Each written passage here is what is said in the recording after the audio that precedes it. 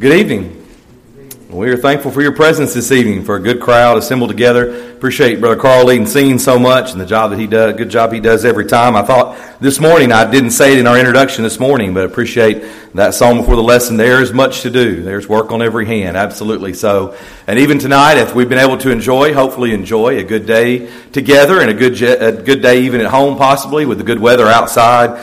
We certainly live in a part of the world where it's easy many times to be thankful for the beauty that we live in, but may we always be reminded of that fact. I appreciate you being here this evening, your desire to attend and encourage one another. The attendance here is always so good, as much as is possible for those who are sick this time of year. And we certainly want to remember those folks among many other people and those who are always traveling on various trips. But it's always an encouragement when we can be together, and appreciate starting this first day of the 2019 year, first Lord's Day together even today.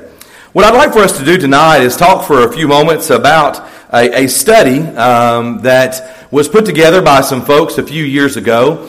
And the idea was that this would be a 52-week, one-word-a-week study. But I'd like for us to take a look at this and maybe go through it in the coming year. Of course, we won't make it very far into it, just covering once a month, but maybe do this just once a month. I'm always a little hesitant to commit every Sunday night maybe to something like this where we have lessons like that, but maybe once a month or so, we would take a look at this idea of one particular word. That's the logo there. Is actually a set of a couple of books that were put together. I was able to buy a copy of them. One is a study guide for a preacher, so to speak, or someone that might be teaching a class.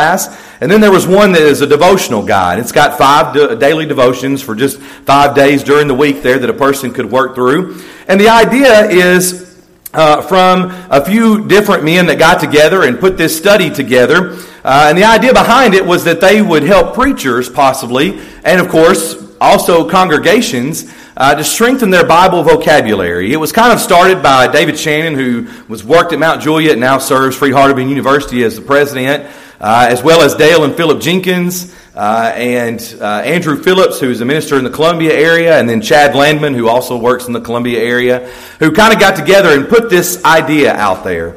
And kind of started putting these words together. And they actually went through, and as you look through the guide and the study guide and the actual devotional book, I think there's around between 70 and 100 different preachers and ministers who would write a particular week or cover a particular word. And it's intended to help us think about our vocabulary. You know, I know you've probably heard the joke before, as most preachers have made it at some point in a lesson, that men supposedly speak 7,000 words a day and women 20,000 words a day.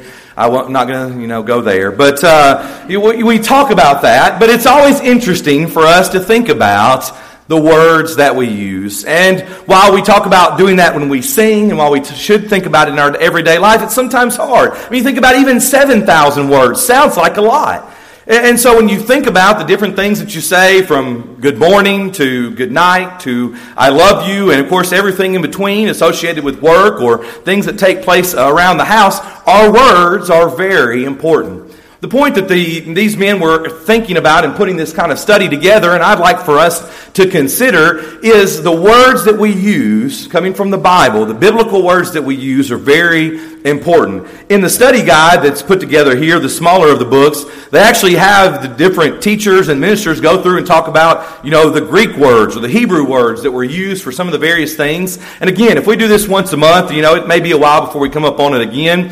But I'd like for us to consider this idea. And what's interesting, if you've got your bulletin there in front of you, you've seen the title for tonight. The very first word to look at is words. And so we want to consider for just a few moments tonight our words and the things that we use. When you go through the book, and we're going to take a look at it again, kind of spaced out a little bit, but they break some of the words in the Bible down into different categories, such as the big picture words like creation, sin, grace. There's some last things words like judgment, resurrection, heaven, hell. There's some thing about church, God's church, fellowship, worship. Salvation words, justification, propitiation, redemption, and atonement. All these different words are things you've no doubt heard. And that I've probably said multiple times in just a few months being here, but do we understand what they mean? And taking a look at them, of course, maybe once a month in the future. We'll take a while if we get to get through all of them, God willing. But I think it would be good for us to consider our Bible vocabulary. There's some words that we sometimes talk about with other people. We talk about baptism and what baptism means, and some folks have different ideas about baptism. But some of these, I think, will be very interesting for us as we work through them. But tonight, the first thing we're going to talk about is just simply words. And we want to begin by thinking for a few moments about the power of our words. Now, again, there's many ways we could go about this. You know, when you think about sometimes the passive-aggressive words that we use, maybe with our spouse or with a coworker, and the way that we say things sometimes, it just takes a little bit sometimes to make a day, to brighten somebody's day, or, of course, to even ruin somebody's day, to hurt feelings and make them upset. Even as we talked about this morning, and this is actually the example that's used in the book, but of course it goes along with what we said this morning, but even the words, you're going to have a baby, you think about something like that. It's very powerful, especially for someone who's hearing them for the first time. I don't know if you were like us. We got pregnant very soon after being married, and there was no surprise for me. Hannah walked in and put a pregnancy test on my desk at work and said, "We're having a baby." That was about it. She was as shocked as anybody. We were just kind of surprised. There was no grand announcement or anything. It was just, here it is. We, of course, talked with Jessica and Tanner this morning. I still don't think that Tanner didn't pass out when he heard they were having triplets. But she says he didn't. And she said this morning he's very excited about it. And we're very thankful for them and many of the others that we talked about who are going to be first-time parents. But it is sometimes shocking to hear the words, you're going to have a baby. If you've got your Bible, we think about some of the accounts from the first chapter, not only of Luke, but even of Matthew there. Matthew chapter 1 and verse number 21. The Bible says, "And she will bring forth a son, and you shall call his name Jesus, for he will save his people from their sins." If you think about the words that are said there, the things that are told, and we think about the young virgin there of Mary as she hears the words from the angel Gabriel about having a baby. As I think about that account there, especially Matthew's account in Matthew chapter 1, but we think about what's the most shocking thing that takes place there? Is it the idea, of course, of being with child as a virgin? Is it the idea of an angel of the Lord speaking to you? There's so many things that happen, but to hear those words must have been something for Mary to behold. And even Luke chapter 1 and verse number 28, "And having come in, the angel said to her, 'Rejoice, highly favored one, the Lord is with you. Blessed are you among women.'" These powerful words were powerful for her because they told her she was going to be the mother of the Messiah. She was genuinely blessed, as the Bible says there in Luke chapter 1, among women. And when we think about it, we could all pinpoint different times in our life where maybe there's some important words that were said, the power of words. Maybe you think about a diagnosis that you received before. Maybe you think about getting that phone call that someone in your family had passed away. Or again, some type of good news. We can all pinpoint a moment in our lives where we thought about the power of words and how words sometimes mean so much to us. Solomon knew this, of course. In Proverbs chapter 12, verse 18, when he wrote, "There is one whose rash words are like the sword thrust, but the tongue of the wise brings healing." The tongue of the wise brings healing. And again in Proverbs chapter 18 and verse number 21, "Death and life are in the power of the tongue, and those who love it will eat its fruit." And of course, when we think about this idea of looking at words, and this idea of this project, the reason these books were written, there is power in words. And it is something for us to consider and to put our trust in looking at these words. But, it's not just power in words. We could talk about earthly examples all night. We could, again, go around the room if we had time and think about the different points in our life. But we want to think, secondly, tonight, about the power of His ancient words. The power of His ancient words. Because while words that are used by our wife or by our husband or by a loved one can be important, there is no power like the power of His ancient words. Some of you may be familiar with the song. It's kind of a newer song or a younger song, but it begins something like this: "Holy words, long preserved for our walk in this world. They resound with God's own heart. Oh, let the ancient words impart."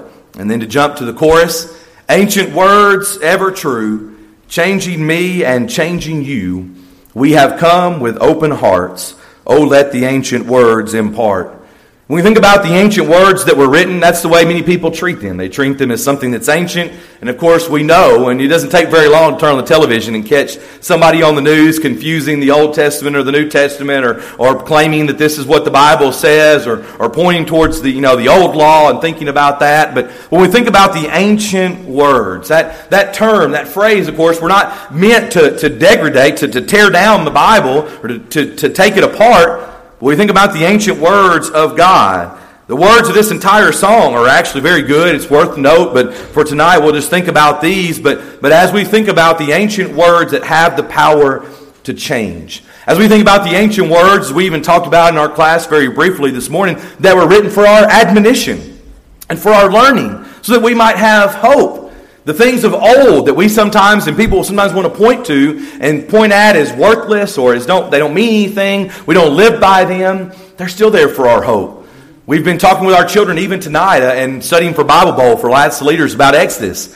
We're trying to drive the point home to them that Exodus is not some fairy tale. It's not some story that we can just read and go, oh, that's awful nice. That's kind of neat.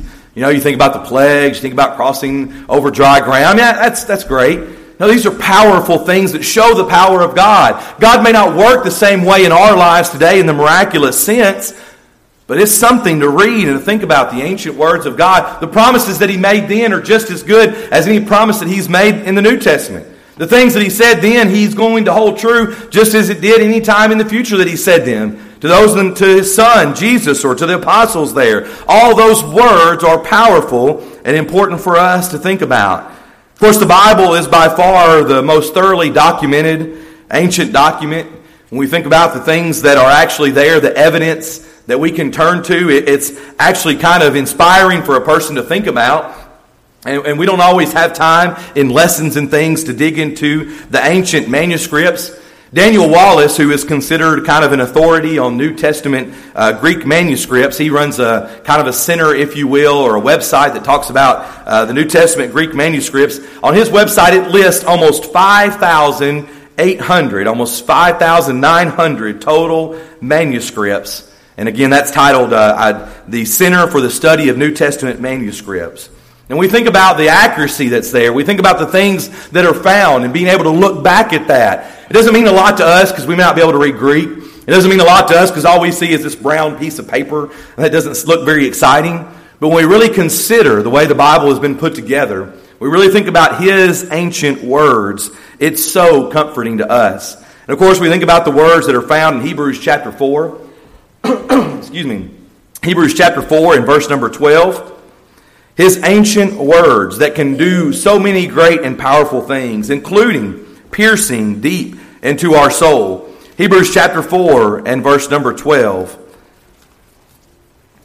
For the word of God is living and powerful and sharper than any two-edged sword, piercing even to the division of soul and spirit and of joints and marrow, and is a discerner of the thoughts and intents of the heart.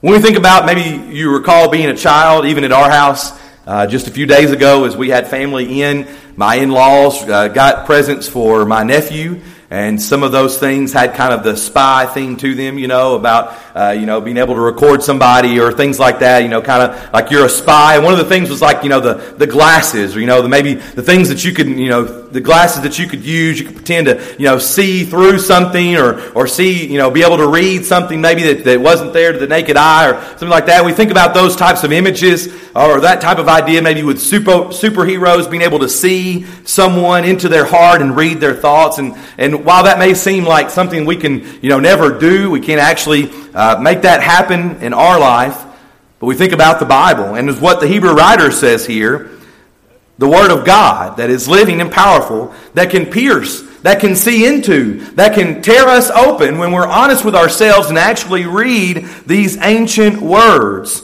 They can pierce into the very depths of the human spirit.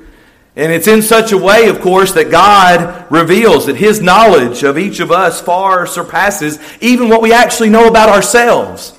You see, we mentioned that this morning in our class when we talked about sin. And of course, the idea that we think there are many times things that we can do that nobody sees, that nobody would know about.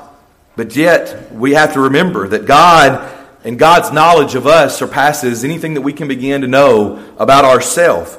It's the power of His ancient words. It should cause us to undertake a study like this, to think about what He means and what He says and what He's getting at when He goes through and uses a particular word by inspiration for us to see and for us to know. The Bible is something that we don't have to be ashamed of, that we don't have to worry about. If you're like me, I can think about growing up and as a teenager and even getting into college, even at a Christian university, thinking about all these scholars and all these scientists, all these atheists who claim they could, rip the Bible apart and blow out all the holes that are in it. And you kind of think, man, that's a really smart person. I don't know that I can do anything with that. I don't think I could ever talk to them about that. We don't have to be afraid when we think about the power of His ancient words and the way that we can use them in our life. And that's sort of part of the goal of this, and we're going to get to that as we go through it in the coming months, God willing. Finally, this evening, just to kind of touch on it for just a few moments here, we think about the word of life. If you got your Bible, you can open them to John chapter 1. When we think about this idea of the Word, many times those who are Bible students or have been in a Bible class think about John chapter 1. And you can be opening up to the beginning of John's account of the Gospel there. In John chapter 1, beginning with verse number 1, and we'll actually read through verse number 5. In the beginning was the Word, and the Word was with God, and the Word was God. He was in the beginning with God. And all things were made through Him, and without Him nothing was made that was made. In Him was life, and the life was the light of men. And the light shines in the darkness, and the darkness did not comprehend it. Of course, the ultimate of all words is Jesus, who is the Word, the Logos, here in John chapter 1, verses 1 through 3, even down into verse number 14, as we see the Word became flesh and dwelt among us. And we beheld His glory. The glory is of the only begotten of the Father, full of grace and truth. And even used again later in the book of Revelation, Jesus, who is the Word. Now, if you're like me, again, been around the Bible all my life, attended church services all my life, but I've always heard John 1 through 5 there, and it gets a little confusing for me, and it doesn't exactly make sense. There was the Word was with God, the Word was God, and all of those things that are listed there. Pardon me, but if we're not careful, we get confused about it, and what do? We sometimes set it aside. See, I think that's part of the point of this study as well. Words like propitiation, things that we sometimes hear and we go, oh, that sounds very nice, but I don't even begin to understand what that means. We want to take a look, and again, all throughout the coming months, about Bible words and what the Bible is trying to say to us.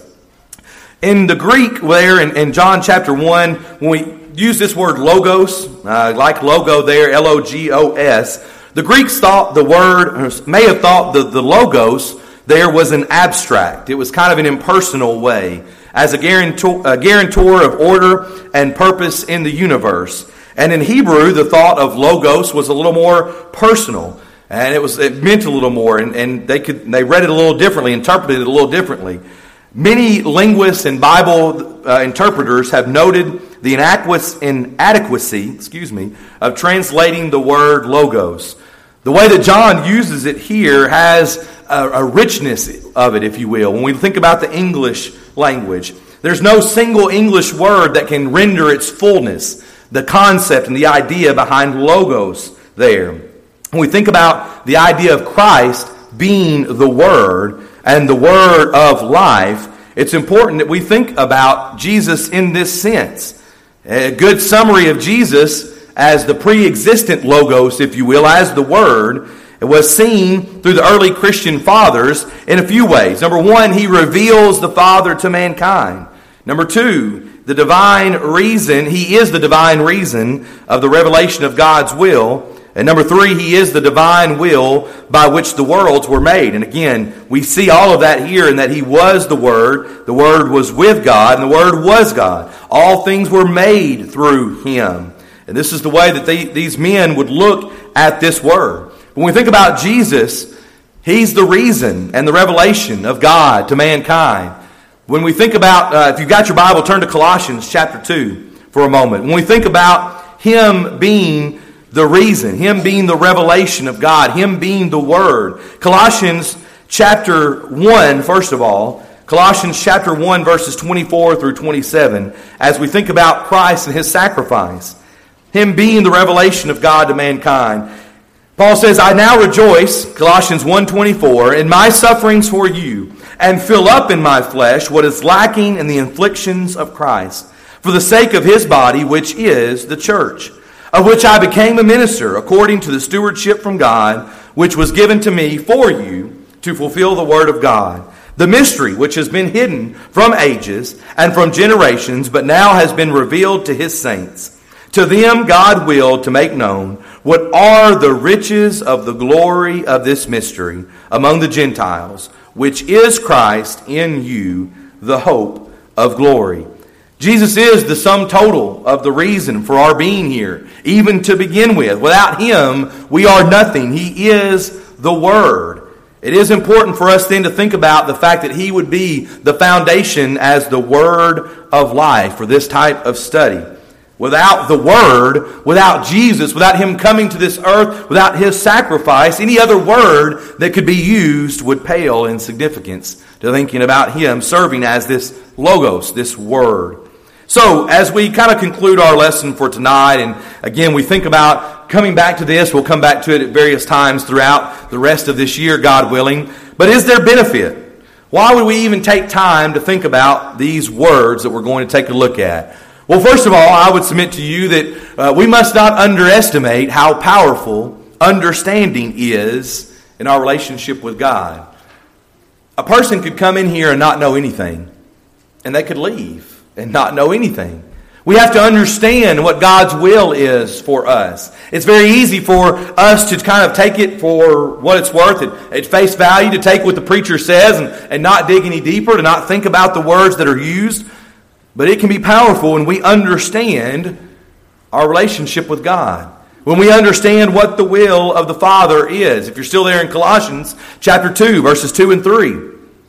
Paul says that their hearts may be encouraged, being knit together in love, and attaining to all riches of the full assurance of understanding, to the knowledge of the mystery of God, both of the Father and of Christ, in whom are hidden all the treasures of wisdom and knowledge. Paul prayed for those at Colossae that they would be knit together in love, that they would understand the riches, the full assurance, the understanding, and the knowledge of God's mystery, which is Christ. That's what we should be striving for. And again, we can read it and it can fly right over our head, or we can read it and we can take time to try to understand it. We must not underestimate the power of understanding. That's how we have a relationship with God. That's how we take time to fully understand what he has told us to do. We take advantage of that opportunity to understand and to read. That's one of the benefits that we want to gain. But then number two, of course, hopefully studying these words will enrich our hearts spiritually. We think about the words there in Luke chapter 6 as Jesus helps us to know what it means to find genuine treasure. When he encourages us in Luke 6:45 to search our hearts. He says, a good man out of the good treasure of his heart brings forth good, and an evil man out of the evil treasure of his heart brings forth evil. For out of the abundance of the heart his mouth speaks. If our hearts can be touched by this study, by the words that we look at, then hopefully Jesus will be magnified, because the church will be spurred on. You see, I'm thankful that you come, and I'm thankful that we can study together and that I can stand up here and hopefully share something with you. But if we're not growing together in it, if you're not being spurred on to a greater hope of studying, which would in turn drive us on to further be better at Christian living, then our time here could be spent doing lots of other things. We could play games, we could have a good time, we could entertain ourselves. But hopefully we try to encourage one another. Hopefully we are spurred on to better things. It's kind of funny, I have to share it with you here as we conclude, but even this morning, at least one person and somebody else chimed in, talked about the preacher stepping on toes this morning of all things. I said, how dare you? Somebody said, well, I know somebody who's playing golf this morning. I said, well, I don't know. I didn't get new golf clubs for Christmas. I just used that as an example. Somebody else said, well, every time I come, he steps on my toes. Well, that's not what I think about when I put together a lesson. That's not my goal. My goal is that each one of you and in myself can find our way to heaven. Sometimes it takes stepping on our toes, and stepping on my own toes is trying to really think about what we're doing, that's what we need to do. That's the point of the Bible, to encourage us, to spur us on to greater living. Not because the preacher said it, not because the elders expected of you, but because what God has told us to do. And hopefully coming to an understanding of just 51 or so words can help us begin with that. It's great that we can come here together, but if we sit here and fill a space for an hour or two every week, then we're not gaining anything. I hope that as we begin this study and think about these things very seriously, that we will consider what some of the words in the Bible really mean, what God is encouraging us to do when He uses those words. Again, a wide range of them that we'll look at, God willing, in the coming months. As we conclude our lesson tonight, as we usually do, we will be singing a song of encouragement in just a moment to ask you to consider your life, to use the words of a song as we sing them together, as we sing in worship to God, but as we sing to encourage one another to consider where our life stands. Maybe you've used some of your words wrong in the last week.